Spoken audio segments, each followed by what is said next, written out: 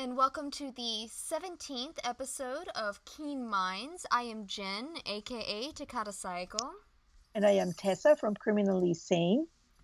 and we are going over the 10th episode of the 4th season of NBC's The Blacklist, The Forecaster, and touching I on all the character development and the themes and everything about the episode today. Did you like it?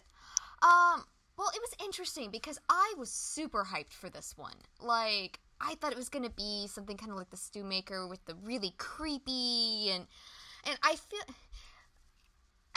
like they geared it a lot creepier in the previews than it actually was. So it's not that I was disappointed in that it was a bad episode or that it was I think I was expecting something else than what I got. It was still an excellent episode though.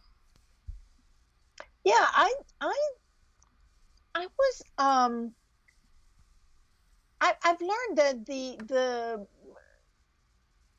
all the ads don't really tell the story. It's like you just discount it. Imagine that, somebody just decided to throw it in to confuse you.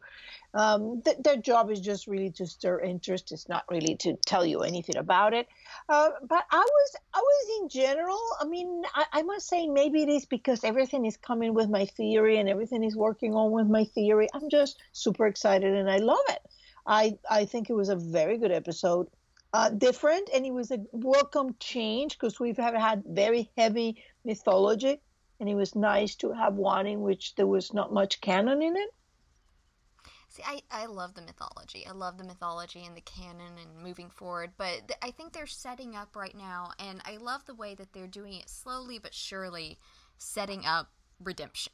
And so, which Mm. is obviously the spin-off bridge that they've got coming up. I Mm. do like how they've dropped little bits and pieces throughout the last couple episodes to really set that up nicely. I in general, I like better the idea that you're doing a setup for the spin-off in little drops as an organic thing instead of, oh, this is the event that made Tom go. I know that a lot of the tractors are just waiting for a fight for him to go. Just because he has redemption on the title and he is going there doesn't mean that he's the one who needs the redemption. He could be the vehicle of redemption from other people. Yeah, I mean, and it doesn't necessarily need to be redemption with Liz either. I mean, as far as I've seen, they've taken every step they can to really secure these two together. They're not. Every place they could have weakened them, they've taken steps to make them stronger. Every single time. So Yeah. it's not something that, like you've said multiple times before, he's taking a job. He's not moving off to Timbuktu. And I think that is important because you get two perspectives. You get the shipper's perspective, in which, yes, the relationship has been settled and strengthened, and that is, that's what it is. And then there is a theory perspective in which, if you bother in looking at symbols and themes, you see that this is where that distorted mirror that I keep talking about with Katerina really comes into play. It is distorted because it is not an exact reflection of Katerina, because Liz is not an exact reflection of Red. Liz is capable of forgiving, and Red is not. And I think that's where things start to diverge, because I do not think that we're going to find out that Katerina did not love Red, but just because Red has not been able to forgive her, you will never see the same ending that you have with Liz and Tom. Liz and Tom move past that because Liz was able to forgive and Tom was able to put her first and give her the truth she needs, as you say, multiple times. Yeah, and I think that's really a key for Liz when it comes to Tom, when it comes to Red, when it comes to anybody, is that she needs honesty. She has so many things up in the air, so many questions about herself, especially with those gaps in her memory. She's had so many questions and so few answers thrown at her that she needs the people closest to her to be 110% honest. They need to do exactly what Tom did in this episode and say, I'm not very good about talking about this, but I'm going to tell you about what I've done. I'm going to tell you about the feelings I'm feeling. I'm going to tell you what my thought process is, because you get to be here every step of the way, so that she's not having to not only guess about all these outside questions, but the people that she has close to her, she doesn't have to worry about having to make a guess on them as well. It's a place where she can kind of relax and not feel like she always has to be on her guard to make sure she's not missing something. I think that what a lot of people fail to see is, imagine if, everybody got memories, feel here and there when you're less than 4 years old. I mean, I do have some of my own about that age, but mostly you rely on the pictures you see of yourself and your parents telling you, this is when you did this is when you did that other thing. And you kind of reconstruct your life like that, of the times that you have no direct memory, and things look somewhat familiar. But what if suddenly somebody comes and tells you, no, you're not that girl in the picture. That's not you. You weren't that girl. I have no idea who you are, but that's not you. And suddenly your entire life seems like it's not what you think. And I don't understand people who are so rough with Liz, because that is the most unsettling thing that there is when your sense of self gets thoroughly taken away from you. And Liz had to have an idea that she was living a lie. Now she's reconstructing a life, and she needs that everything is solid truth, more than anybody else who more or less is able to live with a little bit of things in the air. Exactly. And so, I mean, for me, that's they're as long as they continue along that path, I don't see an issue with him going to redemption, especially with it being a bridge and with crossovers. It's very easily done. It's actually going to make it easier for the whole Agnes thing, and he's just taking a job. It's not as big of a deal as some of the antis want it to be. I think it's more of they would rather it be a bigger deal than it is. It's a job. I mean, they also have to be running out of money.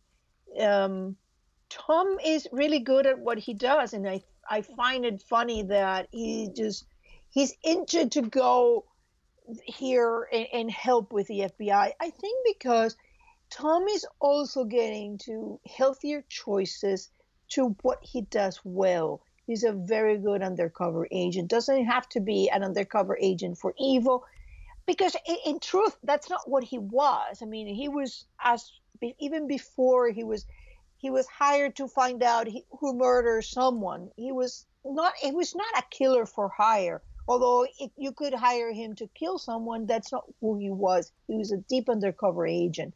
And I think that he liked that. He's like, is there something I can do? He's like, can I go undercover for a little bit? He's liking the idea that he can do it, and it's a profession and it's valid.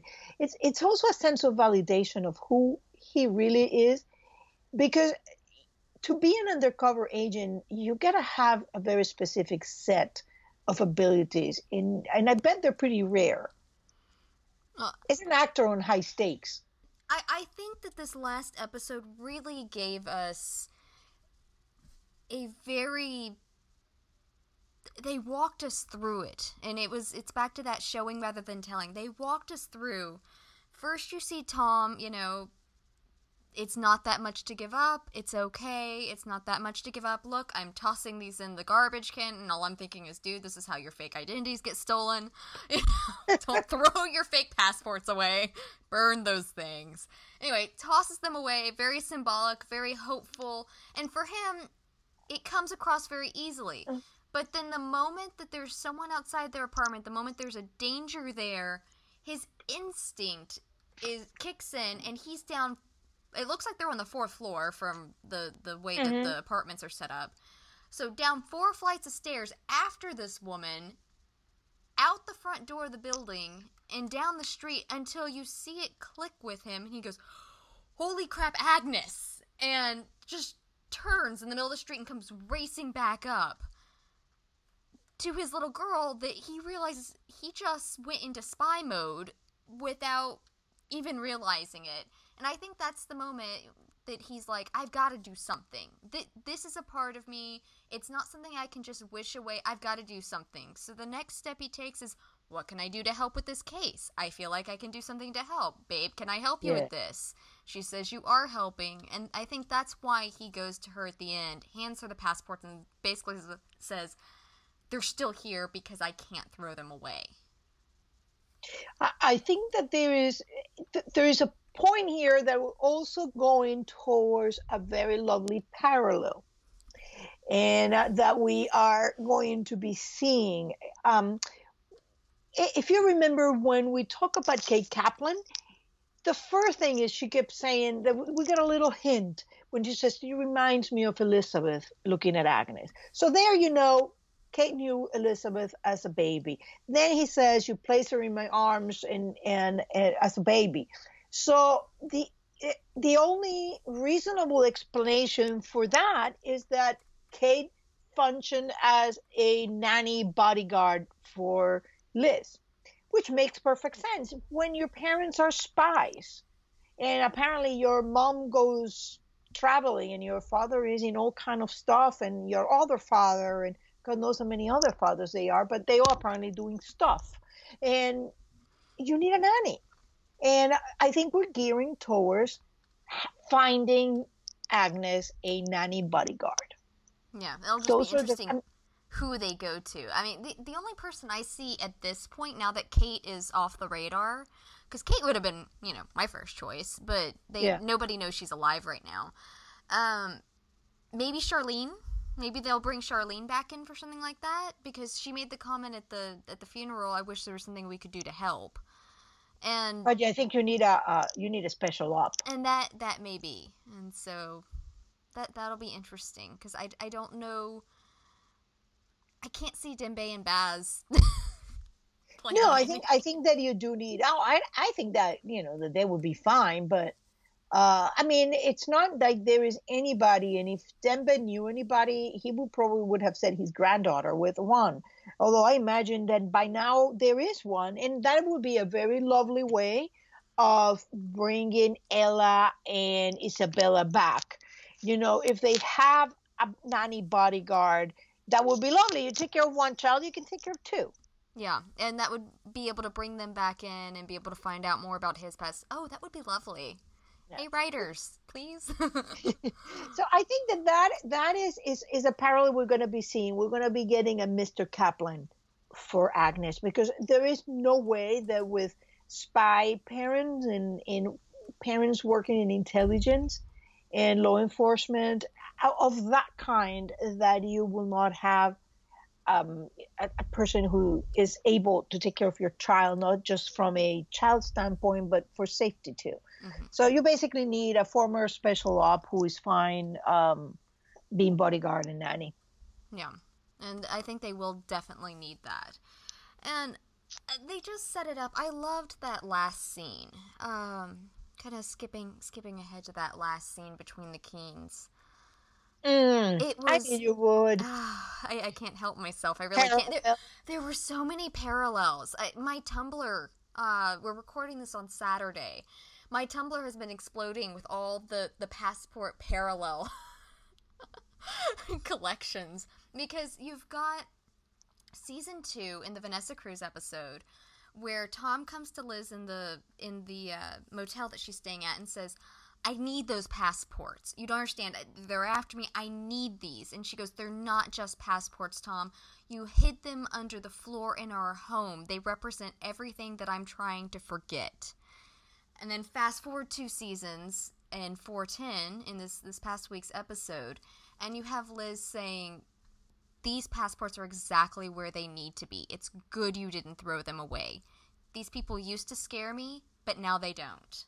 And you see that growth there. You have all this honesty and all this work that they've put into the relationship. And I think the point is that, one, Liz needed that honesty to be able, she needs to know who he is underneath the masks to not be afraid. She knows that at the end of the day, her Tom is coming home to her. It's not going to be David or Lucas or Kaya. It's going to be her Tom. Whether he was born under that name or not doesn't matter. That's who he is. That's, that's the man she decided to marry again. And I think that's the key of what that was because she was so unnerved with the fact that he could be anybody. We saw it a little bit in 4A where Wrestler said, wow, he's really good, and she got that proud little smile on her face. And she was okay with him going undercover. I think that this scene will help move us into him going and working for Halcyon, where they're not necessarily working side by side on a case. So she's not seeing everything. She's not along for the ride on everything. She's going to have to trust him, going undercover as different people that she doesn't know the full story on. She may not be allowed to know the full story on because of security reasons. I mean, in the same way that, she may not be able to tell him everything about a case that she's working on. And so this scene really set it up for those two to be able to trust each other and for her to say, these were my issues with this before. I'm not afraid anymore. I know who you are. And I thought it was a very, very... a friend of mine and I were talking on Tumblr, said it was the scene we didn't know we needed, and now we can't do without. It's also, we have a lovely parallel there when she's on the run and he tells her, I don't care what you did, I know who you are. And I think that is a very, very important part because you also have Constantine telling Red the same thing. You remember what she did, not who she was. And that what you do versus who you are, it's a theme, it's emerging as a theme or as a sub-theme of identity in the Blacklist. I agree, 100% there. And it's funny because especially for people who are not very prone to actually analyzing things, when you miss these scenes in which Tom is, you're basically missing a big chunk of the show because Tom is used for parallels a lot. And that is, you're starting to see that writers they continue to spread little seeds of themes and things are going to pick up, but they're starting to pick up dangling ends without you even noticing they're doing it. They're drawing a parallel and then another parallel. Before you know it, you're going to have a lovely bouquet of parallels. But it's like every single episode, I bet the majority of people don't even see these parallels coming. I mean, we analyze them all the time, but I don't think a lot of people do. And when they do, it's going to come to them like, oh my God, it's there. That's what they've been doing. Some people it will, some people it won't. It will hit them in the head. Some people skip entire scenes, so they will never understand how we got from point A to point Z. So, when you skip scenes, this is not a show that you can really do that. I mean, I don't personally watch soap operas, but my parents do. And I've seen them go through a soap before in which they will quite literally fast forward through the majority of the episode. And I'm like, how do you know what's going on? They're like, we just watch what we want of it.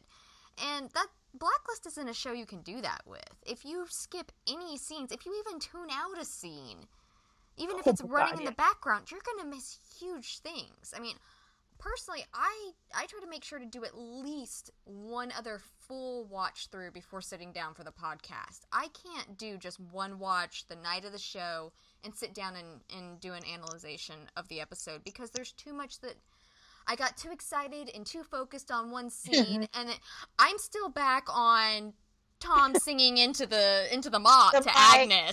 I've missed, whatever. Until I go, oh, well, I didn't realize, oh, that came next. Oh, well, that happened next. Oh, okay, cool. That would have been nice to have thought of. That makes more sense why such and such happened, 5 minutes later. And it's so heavy because you have all this visual clues, they're there, and if you don't really look at them, if they will miss them. Then you have all this the dialogue. You got a bunch of parallels and imagery. It's almost like you have to do like 3, 4 rewatches to get 70% of what is there. Yeah, I agree. And so, I mean, and granted, not everybody wants to put that much time into it, and that's cool. I mean, the average viewer is not doing this. I mean, but when you're digging deep into the story, you know, you've got to, the point is you have to pay attention to Yes, the story on whole, not just the points of your favorites. If I were just watching the Tom scenes, I would be so lost. But in the same, way, if you're just watching the Red scenes, you're lost. If you're just watching the Liz scenes, you're lost. Just the wrestler scenes, you're lost. I mean, you can't focus in on just one person and understand the story on whole. It's not the type of show that's possible to do that. No, I mean, you can do that when you're analyzing that particular character, but other than that, you just can't. What did you thought about the idea that Tom is a bad daddy because he took off and left Agnes?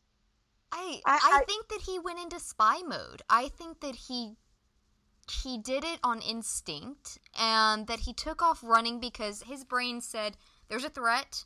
The threat is near my daughter. I have to neutralize the threat. Boom, there he goes. And as soon as his brain kicked in on, this is what you're doing, he turned around and ran back. And I think that he sat there in that moment as he's cradling his little girl going, I have to take steps to make sure this never happens again. And that's why he went to his wife and said, this is an issue. And then he looked immediately. Did you notice when he picked her up, he looked at the basket where the passport had been thrown out? Yeah. I knew that he was going to fish them out as soon as he threw them out. Yeah, I mean, and he went to Liz. He was talking to Liz first to see if he could go that route. And they're talking, and he finally pulls them out. And it's just, you can really follow the thought process there of, I realize what just happened. This is something that can never happen again. I can't just push this to the side and pretend it doesn't exist because it obviously does. And so Liz and I need to go with this together. And then that's what he does. So if he had hid it from her, if he had done something along those lines, I would say, yeah, that's a mistake. But people make mistakes. This is a man that's still in the process of learning. I mean, I've seen a lot of new parents leaving their kids behind, and they're like, oh, she's not with you? Oh, no, she's with you. Oh, ah. I don't have children of my own, but I have definitely heard of that. And so I think Tom, for a lot of people, is damned if you do, damned if you don't. If he hadn't gone running out, someone would have said, how dare you not go after the threat near Agnes? You're a horrible dad. What a waste of space. Why are you even focusing on this character? Insert rant of the day here. And so it's really, no, I don't think he's a bad father. I think he's a man that is learning how to be a father. Yes, I think that everybody does, even if you haven't had the best father. It's not the same as being being the subject of a father as being a father yourself. The other thing that I found lovely in that scene with Liz was the parallel. What other man do you know that is not comfortable sharing his emotions or his hand or anything about anything? Red. Yeah. Could you possibly be talking about Raymond Reddington? Yeah. Who plays everything close to the vest, and that the audience goes, listen to Dembe, just tell her. Yep, exactly. So it's like that is my bouquet of parallels that the writers are starting to pick here and there. Most of the time, they distract you with something else. Like it's like a magic act. They usually distract you and pick up another thing, and you don't notice until suddenly they're going to show you a whole thing. Well, I've been saying for a long time that you start seeing the shift with Tom and Liz when Tom makes that very obvious decision. He calls her and says, I have to tell you about Reddington. And they talk in the warehouse right before Red's shot. That is a very pivotal moment in which he He chose her over the job when he came back from Dresden, yes, but he 100% chose her in that moment when he gave Red up. All the secrets he'd been keeping for Red, he gave them up to Liz and was 100% honest with her. And you start seeing this shift of honesty with him and her. Mm. And that's when you start seeing their relationship built back up. She goes to him and says, I need your help finding my mother, and they start moving in that direction. With Red has not made that step yet. I say yet. I have faith that he will someday.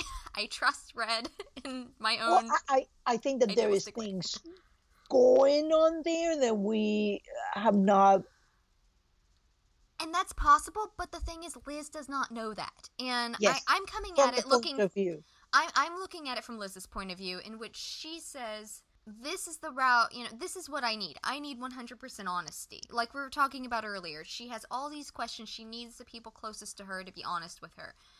And until she either gets that from Red or somehow finds out why he can't give it to her, I think she's going to always have trouble and always keep him at arm's length. And I know people were very upset with the with the whole bit about, can I come see your new place? And she says, someday. And while part of me goes, it's not like he doesn't know where you live, sweetheart. The other part of me goes, I get that, because she's coming off of all of this. She understands it's not all his fault. She also understands that he's not being honest with her. He could have come. He told her Kirk is not your father, but he gave her nothing else. Absolutely nothing else. He gave her no reason to believe him other than take me at my word, even though I never give you the full truth. And so he expects blind faith from her. And I don't blame her for having issues going with that blind faith, because I certainly wouldn't. You need people that ask you to trust them to be trustworthy. And yes, as the audience, we see that Red often, not just often, he always has Liz's best interest in mind, whether he goes about it right or wrong. He said early on that he would always do what he needed to protect her. And I think she understands that. But she has a family to protect. She has Agnes. It's not just she knows Red's never going to do anything to hurt Agnes. But she also, this is a child that's going to be influenced. Does she want the fourth most wanted man in America? This man that has no problem getting new cleaners by setting up 2 murders, to get new cleaners, to hire new employees. Also to avenge a friend's death. And that's true. But does she want a man like that around her child? These are questions that she has to answer, right? Either yes, or no. She's a mother. These are decisions she has to make. And my guess is these are decisions that are on her table. That Tom's going to go, you know how I feel about the man, it's your call. I have a very different take there. Probably because I feel more close to Red than I do to any other character. I do understand where she's coming from, and I know what she's doing. This is her version with Red, that what she did with Tom and gave her that big kiss and said, this is goodbye. This is that version of it. But I find funny and very interesting and well done that she's starting to behave with Red in exactly the same way that she behaved with Sam. She knows that she owes Red her life, that Red came and exchanged himself for her, then put himself at risk. Yet, yes, I'm so grateful, but I'm going to behave like a spoiled kid. And the same thing that she did with Sam. Oh, yes, that was my entire life. Oh, you're sick. Oh, okay. Yeah, I'll get there to one of these days, yes. It's nothing, On June is always in a tick about something or another. So I think that there is a dichotomy between the way she acts and the way she feels, and that is interesting to me. And I always go back to the Night of the Fire in the way that she unconsciously know Red is her father, maybe a father. Um, but I tend to look at it from a point of view of Red, and I think that I see Red starting to unravel. I see very, very serious signs of Red unraveling, and I think that what Demba is seeing, I see too. Well, I think that he started when he thought Liz had died. Yes, Well, actually, it started before we when she lost got Liz. pregnant. Yeah, because we had that scene in the woods. Was it? I'm trying to remember what episode that The was vamp. from. Was it That the was the Vim? vamp. Okay. I think. But with him singing the song, and he was just off his rocker. And I remember that was the first time Dembe looked at him and was like, "Stop." And Dembe just put his foot down on that one. And we've seen it progress again and again and again through the series, in which he just totally lost it when he thought Liz was dead, which is understandable. I'm not knocking Red at all. I always feel like I have to really promise that I love Red dearly. Like the way that you are with Wrestler, I feel like I have to be that way with Red. I swear I love the man. He's one of my favorites on the show. But because he's one of my favorites, I'm always a little harder on him as well. Mm. And we've seen this, and I think that a lot, and me included, so I feel like a lot of us expected him to be better once he found out Liz was okay. We expected him to be better once he found out Liz was not dead, and once they got back on speaking terms. You know what I mean? Like Yeah, that but was going to reset him, but psychologically speaking, it's not an on-off switch. I mean, he's already just, and then he's got the Kate thing, and he did it, he can't take it back. And he keeps shifting back and forth on Kate, where it's kind of like Liz, saying one thing, doing something else. He's saying Kate is irreplaceable, yet he's using her name to make deals, to manipulate people. He's replacing her with two cleaners, and he's just, like you said, he's kind of cracking right now. And I saw someone make the comment today on Tumblr that they're setting it up for Liz to be the one to save him. And I think there's a good possibility. It may be what helps knit them back together. It may give her answers and him answers and help really bring those two back together and put them more on the same page than they've ever been before, which would be fantastic. I think that and you know, this is all tied back because, you like it or not, most of us function from a theory. Some of us are more comfortable having pieces in the air. Others need to feel that they have everything nailed down. But I, from where I'm seeing it, from my perspective, my skewed perspective on my theory, it makes perfect sense. It started when she got pregnant, because when Raymond Reddington's world became unhinged when Katerina got pregnant. Because before, Betty was just fun and games. Having a child changed all that, and the dangers that this child has always been because of who she is, I think got him, and he started revising all this, and also, I think when he had never forgiven or understood Katerina's reasons in doing what she did, whatever it is that she did. And I think in Kate May, he started to put himself on her shoes and understanding her reasons for it. And I think it's starting to crack that unforgiving stance. He may love the woman, but she betrayed him.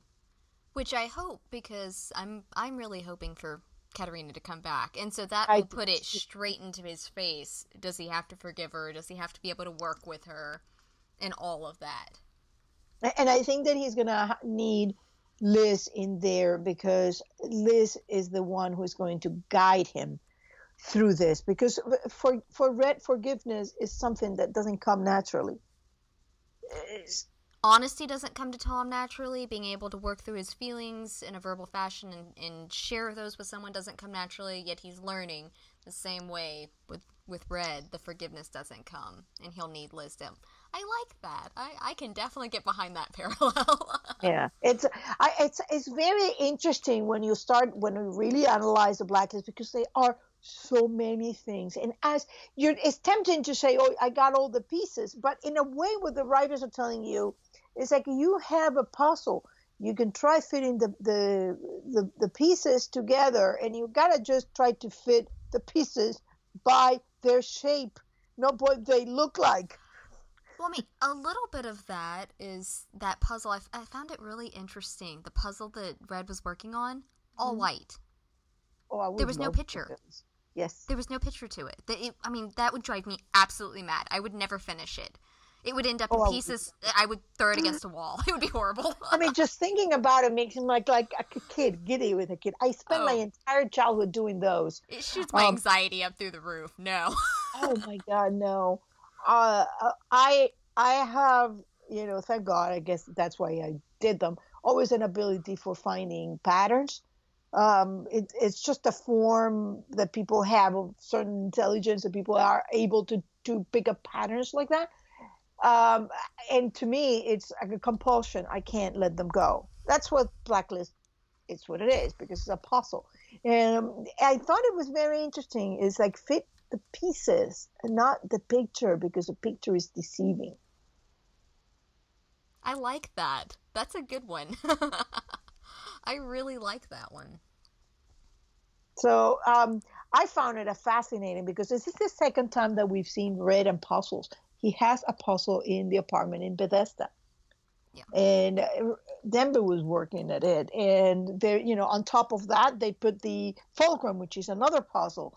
And Tom finds a Ruby cube in a drawer, and Aram is a puzzle solver, and he puts together the images of Vanessa Cruz. There's puzzles coming at us from everywhere. Even the clue walls are puzzles. So the Blacklist is a puzzle, and that's what they are reminding us, I think. Yeah, it was very interesting. And so, what do you think about Dembe going to Liz? I have seen... I was joking earlier. I said I think I have all the right people blocked on Tumblr, because I see a lot less hate than I used to. I know it's not because it's not there, but it's because it's not crossing my dash anymore. It's a self-preservation thing. Sanity preservation thing. But I have heard that there has been some feedback on Dembe calling it a betrayal. And I think that probably comes from the fact that, and I can't remember his name, but the first guy that got shot in this episode. Iniko? No, Iniko's underling. I can't remember the name. I'm blanking on it. But Iniko's underling that shows up when he's out talking to Dembe in the hallway, and Dembe's handing him the empty gun. Mm-hmm. And he says, "Could you do this? Could you kill your own boss?" And talking to him, "Could you betray him?" And he's like, "I don't know." And then you go, and I think it's so beautiful, because I could not see Dembe ever pulling the trigger on Raymond Reddington. I mean, this man raised him, he saved his life. I don't think he could ever do that. But he is going to move heaven and earth in any way he can to save this man. And he knows that he can't do it personally. So he goes to Liz, who he believes is the only person that can. And I personally did not see it as a betrayal. I saw it as an act of loyalty to Red. I do too. I do see it as an act of loyalty, but if I were looking from Red perspective, that's betrayal. Oh, that's true. I mean, it's the exact same way. Dembe, watching what just happened to Kate, and even when Kate came in and said, I was trying to help her, Dembe said, "I'm not on your side on this one." So he understood why Red saw it as a betrayal. And so even knowing all that, watching Red walk her out into the middle of nowhere, and knowing that he shot her and left her for dead, came back, knowing all of that, he's still willing to take a step, because he loves Raymond that much that he's going to go to the one person he thinks can actually help balance him. See, I saw Dembe wavering, loving him, being angry with him. I, Well, I think I, that's true, but I mean, you can love someone and be really pissed. I like the way Dembe went about it. Um, because he went to Liz and laid it at Liz. This closest to Dembe saying, listen, this is your father, and he's unraveling. That is the next thing he could have done.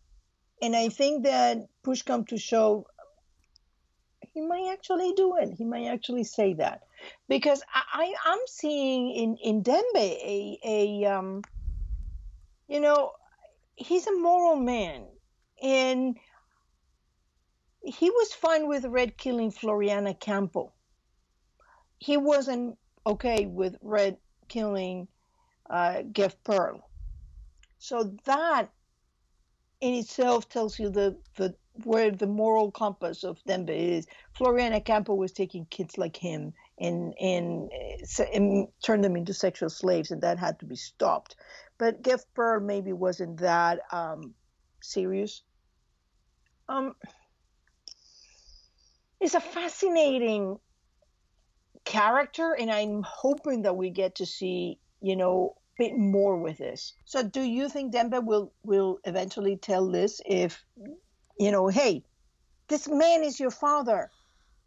I think if push comes to shove, because, I mean, Red is well aware that Dembe is willing to toe that line, because Dembe was the one that encouraged her to go to the Bethesda apartment, and Red makes the comment, he's like, no, Dembe wanted you to find things. I didn't, Dembe did. And so I think Red's aware of that. I also think that I don't think he would admit it, he uses fear to keep people in line, even the people he loves at times. I mean, and so would Dembe do it? I think there's a possibility if it was that or losing Red to this abyss that he seems spiraling down. I think that Dembe is a man that will put Red's life above it, above that secret. And he's been pushing and pushing and pushing for Red to tell, because I think he knows that it needs to come from Red. And it does. It desperately needs to come from Red above anybody else, because that's going to be, while I think that it could work another way, that's going to be the best way for it to work with Liz. She is going, while she may have a bad kickstart reaction at the beginning over it, if Red comes to her and says, this is it, and lays it on the table and trusts her with it, she's, in the long run, she'll have a better reaction to it, as her character's been provided to us. Do you think that Liz should have questioned where Kaplan is before this? No, there was no reason for her. I mean, if you really think about it, how long has it been Showtime? Probably maybe a couple of months. Maybe at the tops, probably even less than that. And there was plenty of time in there in which Kate would just disappear. There and were so that's almost like seasons. I think Liz, while she knows that Red is a dangerous man, and I think that goes into a lot of equations with her, I think on the other hand, she does trust him a great deal, and she wants to think the best of him. It never crossed her mind. Because you see the shock there. It never crosses her mind. She thinks that Kate's been ostracized somewhere, that she's, been sent off to the ends of the earth rather than dead. Like, it never crossed her mind that Red would have put a bullet in her. Yeah, I agree there. I think that there was nothing for Liz. There was no way. Kate is gone for 6, 7, 10 episodes. And Liz has no memories of Kate as a child. It would be very different if she started to get memories from Kate and start thinking, wait a minute, this woman kind of like triggers something in me. So I don't think that would be a concern. I did find it interesting that she would trust Kate to help her escape. And in that, I have to say something. I saw another parallel there. How many other characters have you seen on the show that have facilitated a child escaping from their parents and have lived? None. The Stewmaker did that. Oops. Kate did that. Not a good idea. Well, Red stole Liz. He's still alive. Hmm. But it was his child. Yeah. It's Or I am right there with you on it. I feel like not, between what I said about the fact that, Kate's just, she goes for long lengths of time, and the fact that there just hasn't been a lot of time. I mean, when Kate first disappeared, Agnes was still gone. And so Liz was focused on Agnes. If Tom thought about it, I mean, it probably crossed his mind, where's Kaplan been? But it's really not something that would be in the forefront of his thought process, because he's not. he's not an insider into Red. I mean, And that was something very interesting. That what you just said, not an insider into that. He works with that group sometimes, but I thought the scene where Dembe shows up and Liz invites him in, and he's basically is like, no, this is a conversation strictly between us, and shuts Tom out of it. I thought it was very interesting. Why?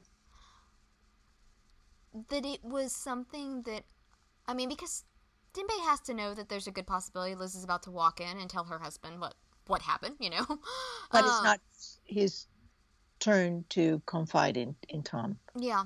This is between, he's basically telling a daughter about her father. And even, you think about it, even when you may get along very well with your in-laws, if it's something about your parent, that is something that is up to you to tell it to your spouse, not the person telling it. And I thought it was appropriate.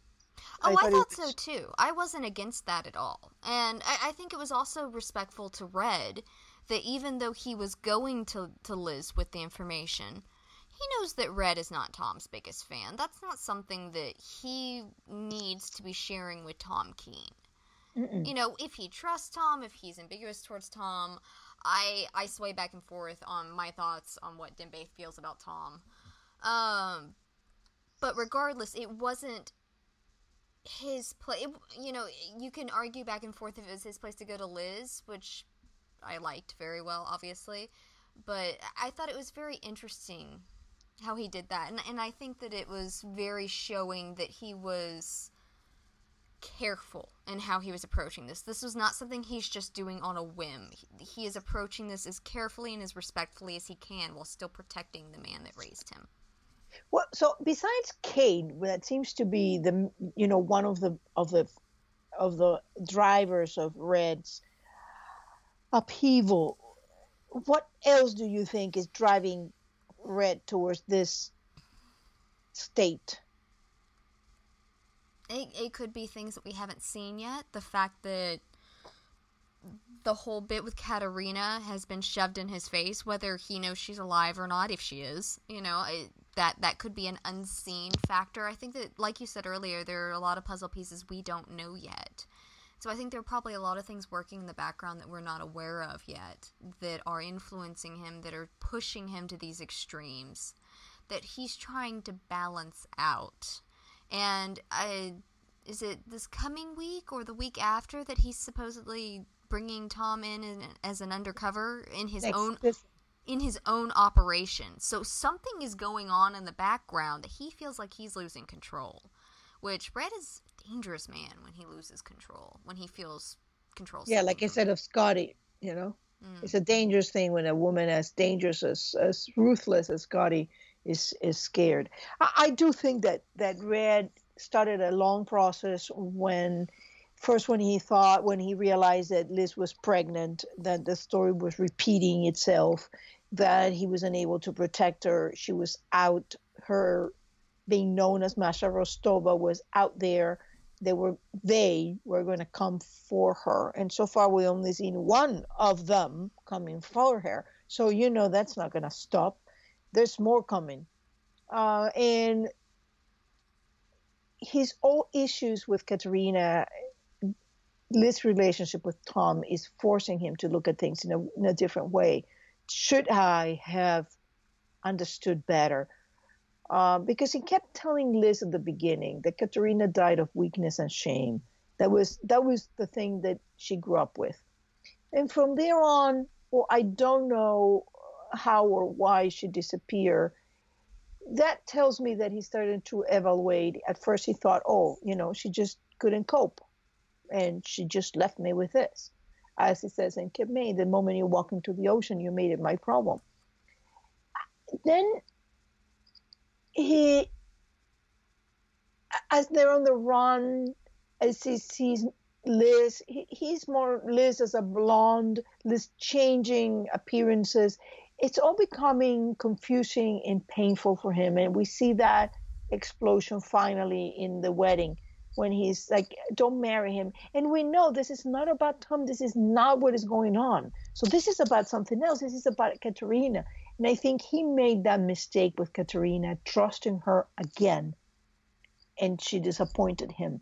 And I think that even if she's alive and Red knows where she is, he had never forgiven her.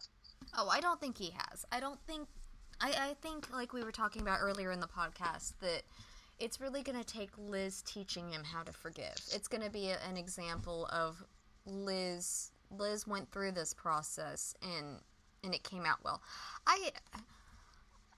I'm not sure I've ever shipped a pair as hard as I ship Katerina and Red that I haven't actually seen on screen yet. I'm all aboard this ship personally. I really want to see that rebuilt and struggled through, and Red finding healing in that. Because he called Liz, he didn't call her his home, he said, "You're my way home." Mm. And I think that that's going to be huge someday, that she is the one that will teach him how to find that peace. Yeah, because my theory about Kate May, that the man he spares is not Tom, is himself. The criminal spare the father, because killing the father would have been a mortal sin. Killing oneself is a mortal sin. And we know there was a gun in his mouth that Kirk talked about. Yes. I think there was an enormous despair that he felt, enough that he even contemplated leaving his little girl behind and killing himself. And he didn't, because he was the only thing she had.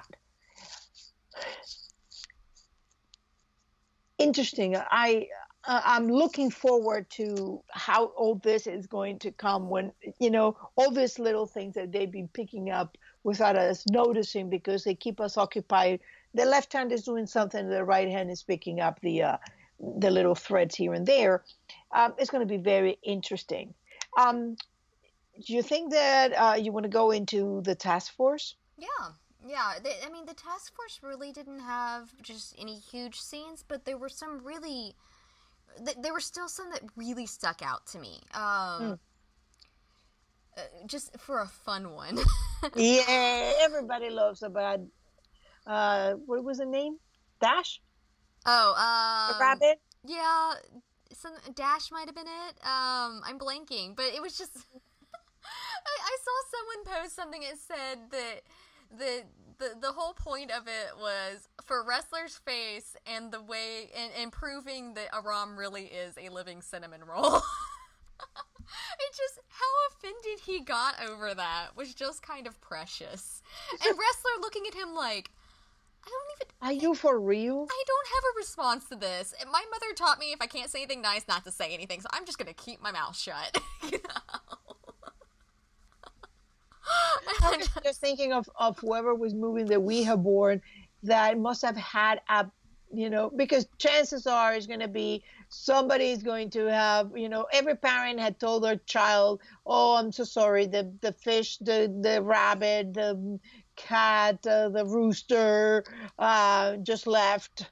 Um, so somebody was saying, um, What's worse, abandonment or death? I mean, uh, life of a but it's child. something that parents do. So I thought it was very funny that Aram was so taken by that.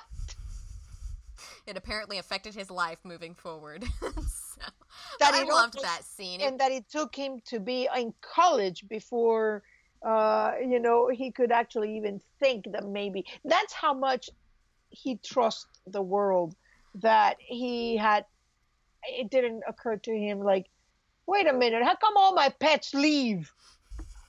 I'm a horrible person. My pets keep running away. Precious man. Oh my gosh. So there was that, which was fantastic. Utterly fantastic. It was good to see. I mean, like, we obviously knew she was going to be there because we'd seen behind the scene photos and such, but Samar obviously made her choice because last week Cooper said, go home, get some sleep, and if you choose us as the side you're loyal to, I'll see you in the morning. And she was back. So she obviously did make that choice that the task force is where her loyalties lie, at least today. Mm-hmm. At least today.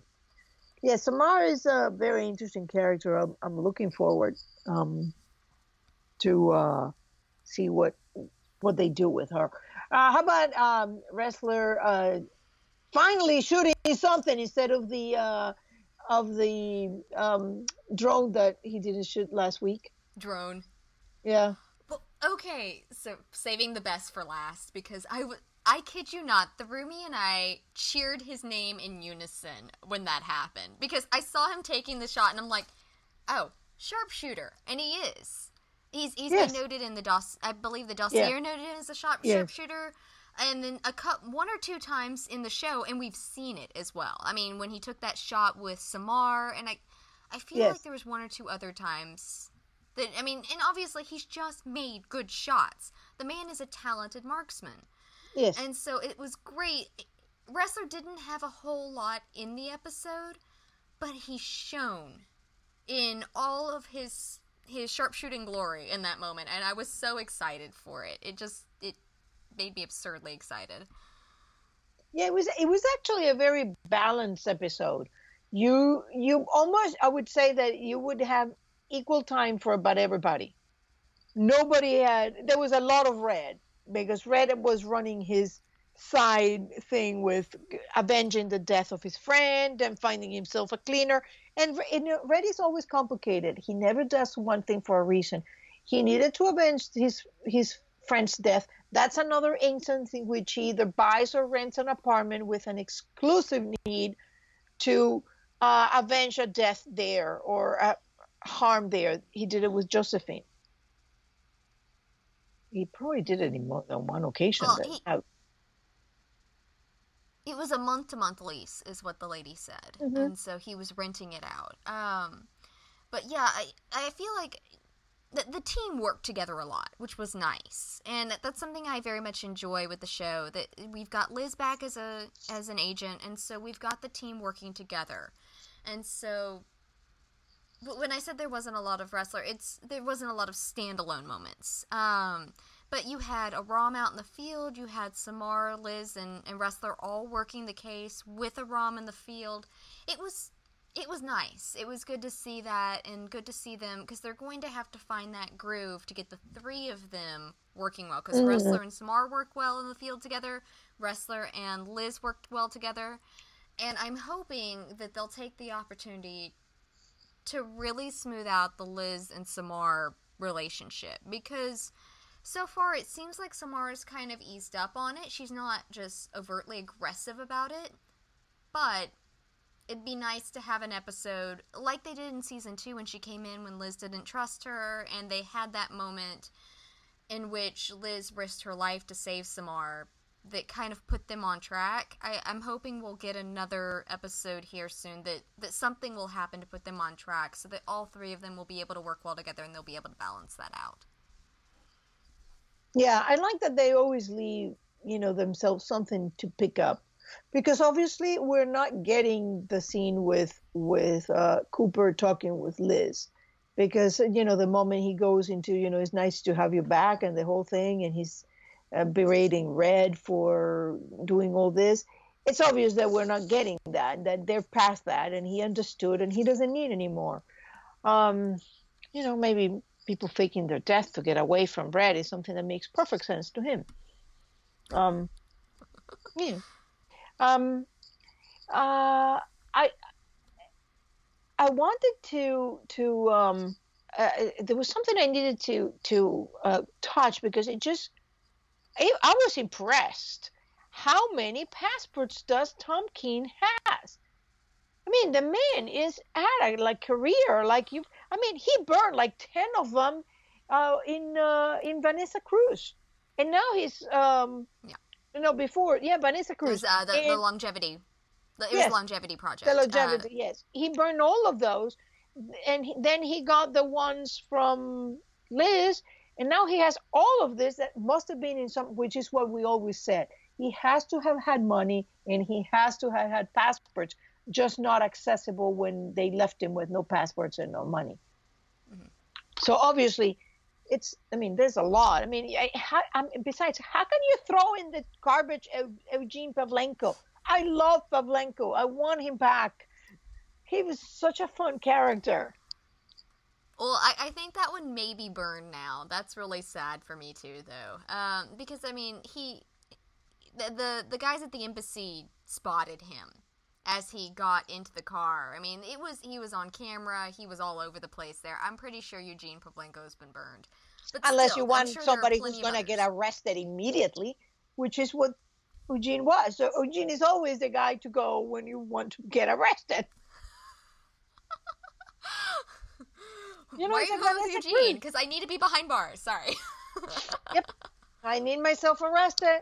I know where we go. And remember that we have seen also Red with a fake passport and with a bunch of driver's licenses. So, and we saw Vanessa Cruz with all her evidence and the whole thing. So they're building a lot of this, and I'm beginning to get this parallels between the way Red reacts and the way the Major reacted, to started me to think. And I've always thought Red is running an undercover mission, but I'm beginning to really consider that before the end of the Cold War, the Major was training U.S. or maybe just simply Western agents undercover. I haven't read it yet, but I did see. I just saw the title for it. Blacklister 214 had a post on Tumblr. Said something about, could it be possible that the Major trained Red? And I have not read it yet. I just haven't had time with my surplus of gifts that I've been making. But it's an interesting thought, because I mean, there's obviously a history there, and they call the man the Major for a reason. He was probably military. It depends on what branch. A lot of the branches do correspond, especially in the intelligence community. It almost doesn't matter sometimes what branch you're in. You're working with various other levels of the intelligence community. And one of the interesting things is, once you look, and that's why the blank puzzle is so interesting, is because sometimes you get the picture, you get misled by the picture, and you have to look at the shape of the pieces. And if you look at the shape of the pieces, you see Tom Keane, a man who can be Reggie, who can be Eugene, who can be Tom Keane, who can be, whoever, the waiter, and he's one thing, and then he's another thing, and he transforms, and he's all these characters that we've seen him create and become. And what other character have we seen transform and become many things and done them to perfection? Red. We just tend to think that Red is like that. Red do that, but the campy performance in Madeline Pratt, the masterful Bloody Christmas House, the performance with the officer, the guy ordering the donuts and the hot dogs, all these performances that he goes into and become basically a different person. And we tend to not look at it because this is Red. But if you really take the picture away and look at the pieces, you see a man skilled at becoming someone else as well. maybe even the person that we think is Red, it's not. You're speechless. I'm turning something over in my head. Yeah. Well, I mean, there's been theory running for a while that Raymond Reddington is not really Raymond Reddington. I am personally not on board with that. I felt like they handled that with the episode with fake Fred. No, I I feel think like that they Red handled is that Red. theory. Yeah, Red is not taking the personality of someone else. My thing is the Red that we know might be, and because sometimes you can be undercover without even with your name. You're just who you are. It's not just your name. Like the criminal may be an undercover. And if his name is really not Raymond Reddington, then he assumed Raymond Reddington before going into the Naval Academy.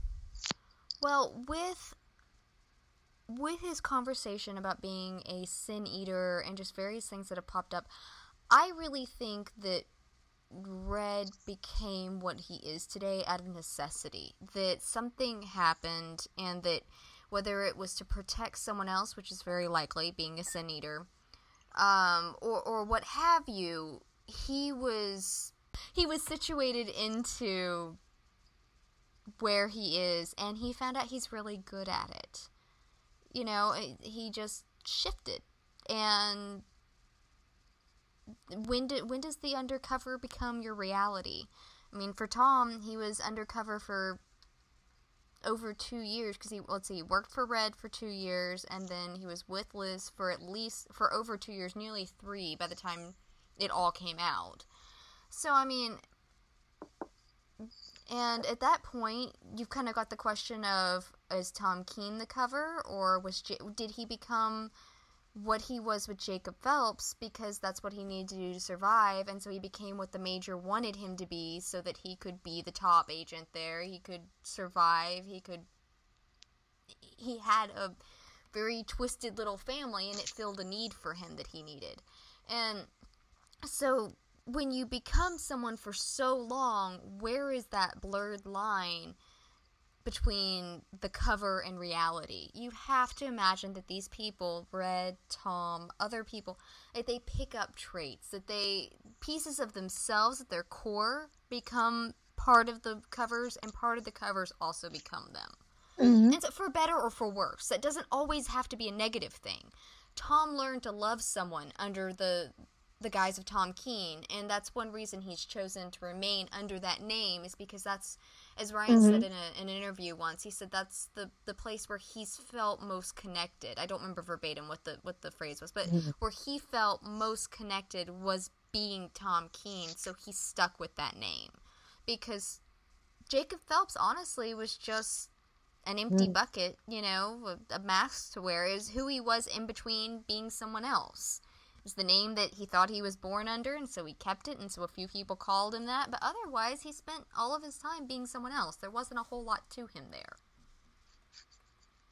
I agree. I think that might be the case with Red, that you can't really be Raymond Reddington and become something else as an undercover, keeping your name. Your name is not the entire thing of your identity. But it will be very interesting to see, this season expand, especially as they go into redemption. Because I also have the feeling that Scotty Hargrave is someone, and certainly Howard, that have a lot of things to say about Red. So I agree. we might get some of those as we go along, and part of the crossover, it might be also that. Especially if my theory is true that they all knew each other back when Liz and Tom were kids.